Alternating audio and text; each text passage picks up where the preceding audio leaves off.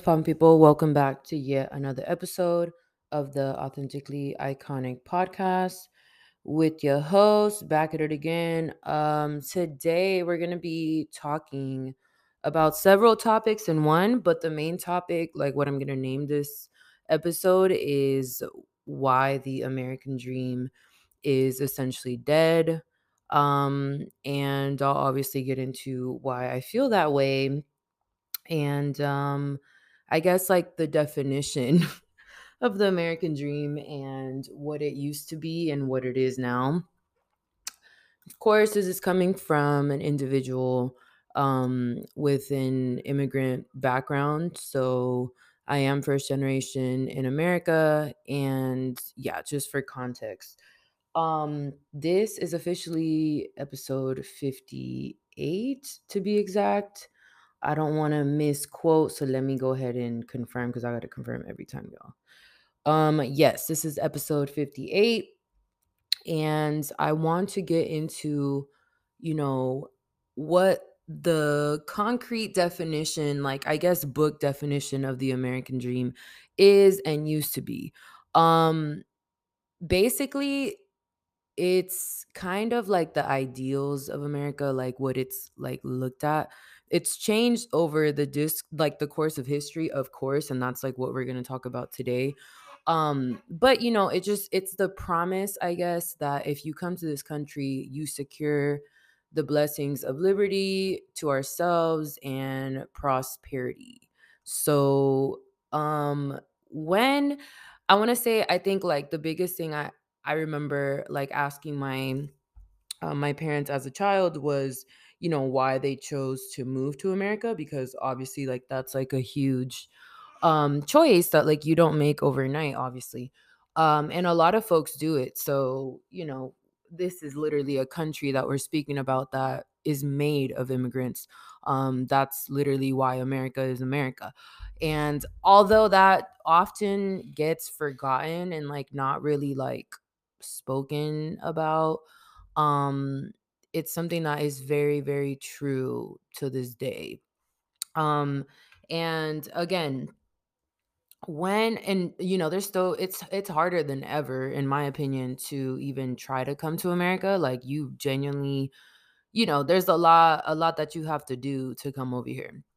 But when it comes to like back, I guess when me and my family came to America, my dad came to America late 90s, early 2000s, and then we moved to America like early 2000s, and then kind of started to build our life from that moment and on, which is kind of crazy to even think about. But again, when I asked my dad one day specifically, because he's the one that kind of made the move before we all made the move, I asked him because, again, my country currently, I'm from Venezuela, and our country is not necessarily in the best state. Like, if you, and it's been like that for several years. Like, I literally lost count of how long it's been and how bad it's been.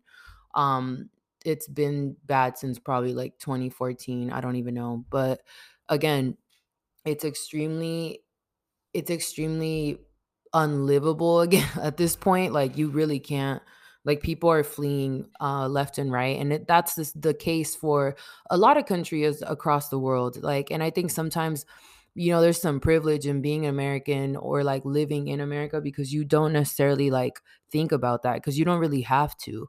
The resources are always here. Like, recently, which is very, very interesting. And I'm just like looking at it from my lens. It's like really shocking and crazy to think about because, in my country, there's been scarcity when it comes to like just regular day to day items, like whether it's a toothbrush, shampoo, conditioner, like, you know what I'm saying, toilet paper, there's been shortages on stuff like that that is just a necessity. And it's like we've seen this in the past since the pandemic started, especially when it hit.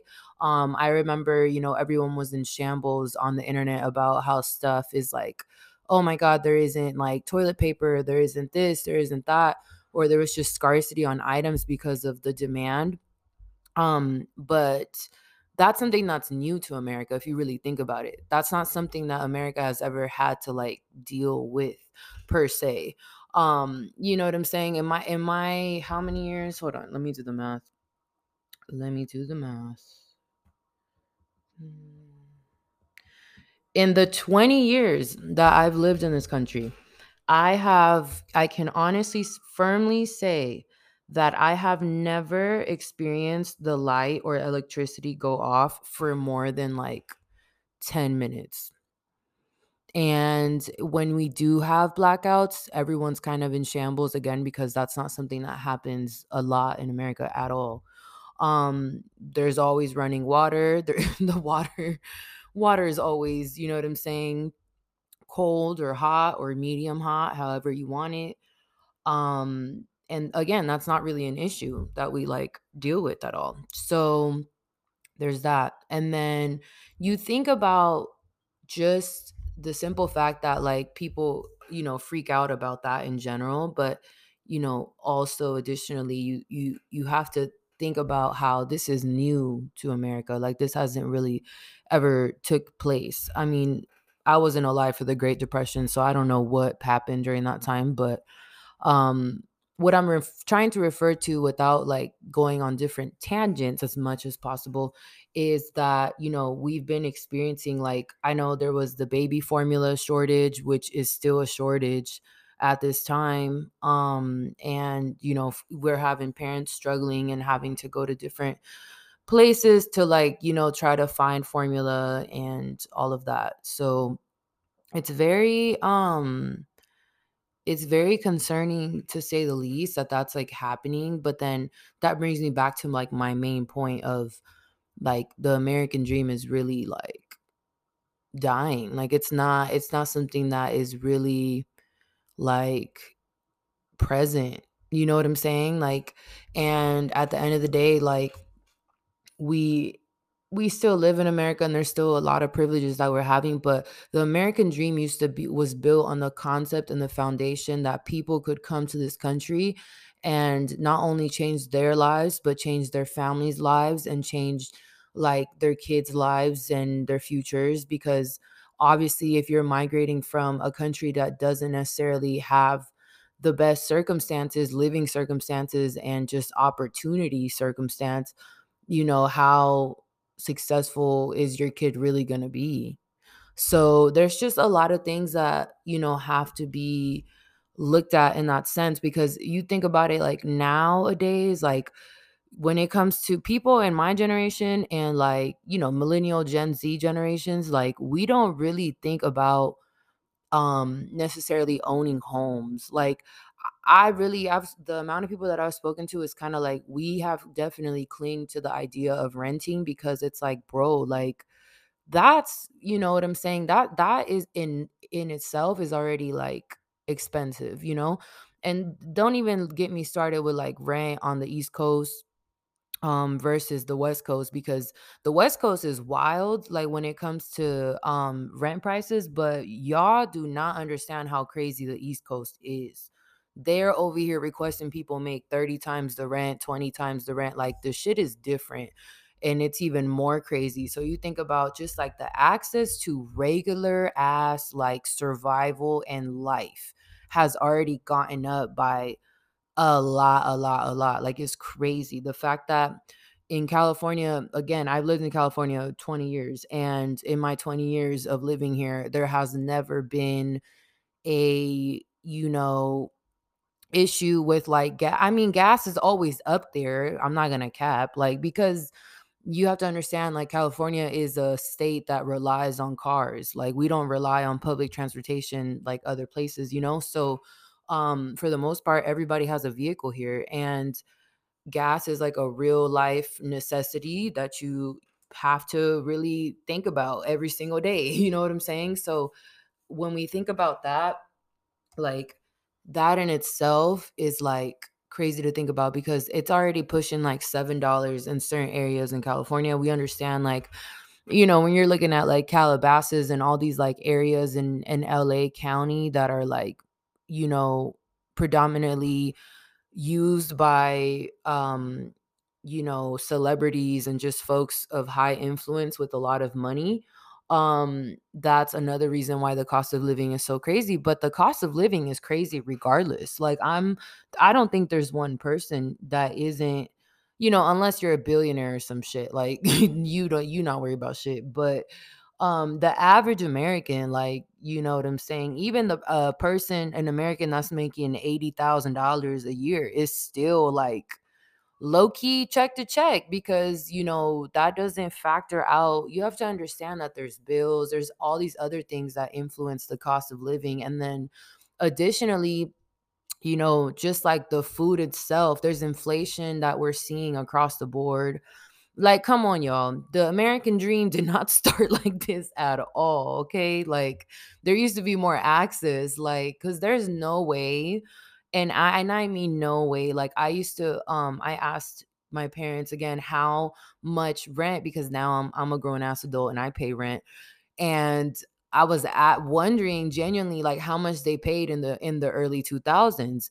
And both of my parents, like, they were telling me like $800, like 700 to $800, like the a one like a two-bedroom apartment. You could get a two-bedroom apartment in 2002, 2003 for like $800.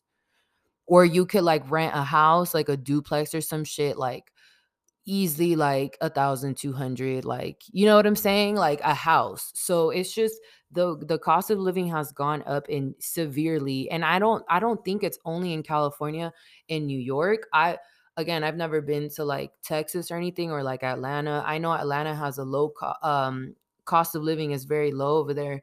And I know lately, as because the cost of living went up so much in like places like New York and California, a lot of people are moving to other states in the United States, just off the strength that they're going to be able to pay less or whatever. But again, it's just financially a lot for everybody, I believe. And again, the concept of the American dream, I believe, died a long time ago. I think it's more so now, like, okay, whoever's here, you definitely have an opportunity. I think some people gotta fight more to get opportunity, but I won't get into that, because that's like racism and white supremacy and all that. And I could do a separate podcast on that alone. But yeah, and I also let me take the time to also talk about this shit too, because I've been meaning to talk about this, and I actually talked about it recently on my TikTok. Follow me on TikTok, y'all, please. I love it there. And yeah, I'm always creating content. So tap in, and it's the same ad name as everything else.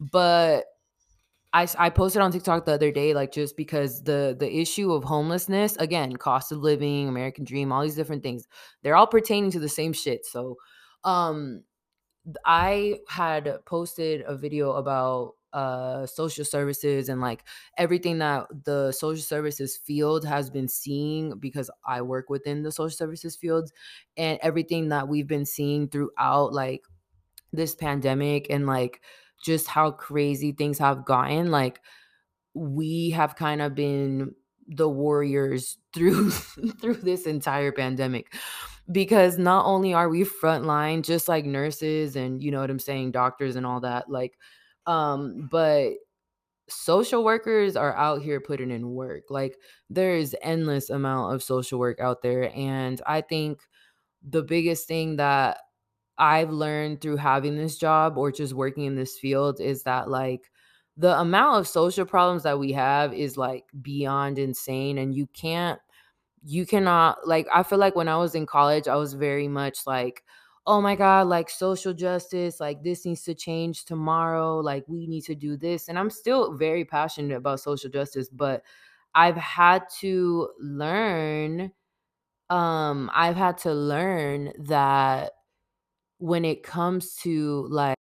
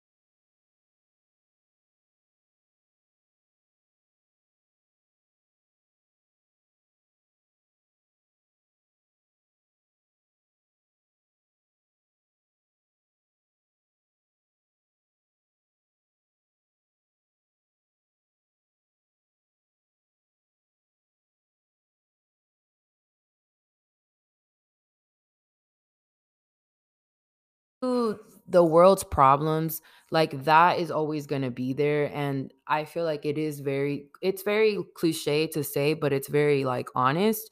um you know, you can only change the world by being a good person.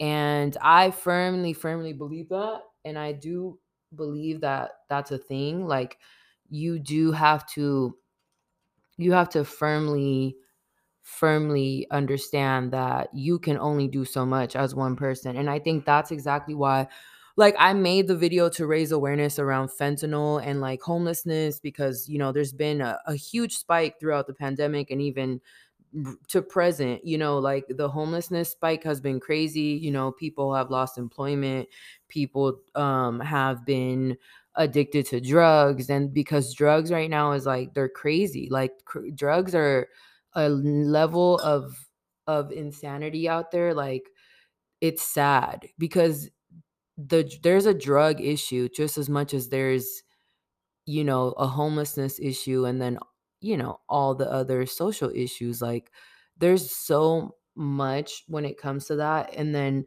but homelessness and drug use go hand in hand. So it's like really crazy to like, I don't know, it's just really crazy to see that every single day. And that's exactly why, like, I also started to say, like, you know, I if I have the opportunity to speak to somebody, whoever's listening to this, or just in general, like if anybody, like, and that's what I'm gonna do from this day moving on, because I'm just like, so if I would have known this like early on, and I think like even with the passion that I had towards it, like maybe I would have done I don't know if I would have done something differently. That's why, like, I respect it. Like, I'm like, regardless, like, you know, everything in your life path happens how it needs to happen. And I definitely don't regret like my area of study or anything, but I just want people to know the clear reality behind social work. And like, social work in itself is like, okay, you could do like and I'm talking about career wise, right? Like, you could be a social like justice professor, you could be like a sociology professor, you know, speaking about that real shit and just like the systems and all these other different things, which is great. But when it comes to social work, you're either, you have, if you have a master's, you have way more access, right, to what areas of social work. Doesn't mean it's about to be less stressful.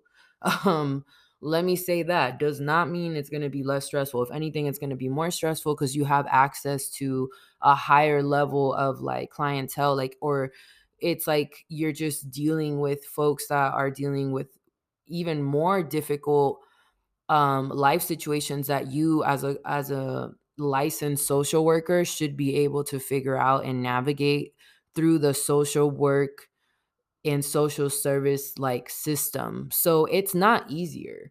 However, you do get paid on a higher level. And I mean, I don't know how much of that is true. I think it is true to a certain extent, but because for some jobs, like, it's literally a requirement, like you need to have a master's degree for a certain job.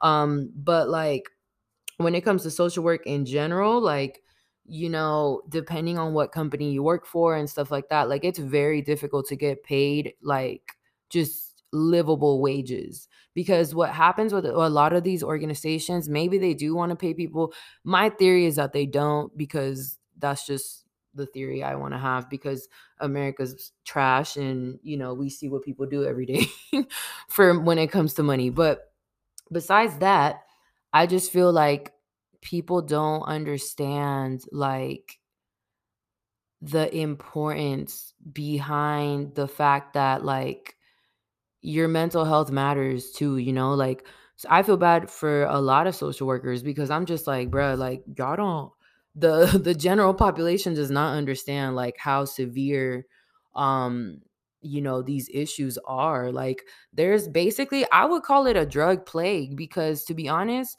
like, fentanyl is being described as synthetic heroin, which synthetic heroin, like, first of all, that just, you think about heroin and you think about how like crazy heroin is as far as like drug level, right? And then you think about you think about also just the way that this isn't even being broadcasted or talked about, because fentanyl has been killing like just as much as people that with COVID.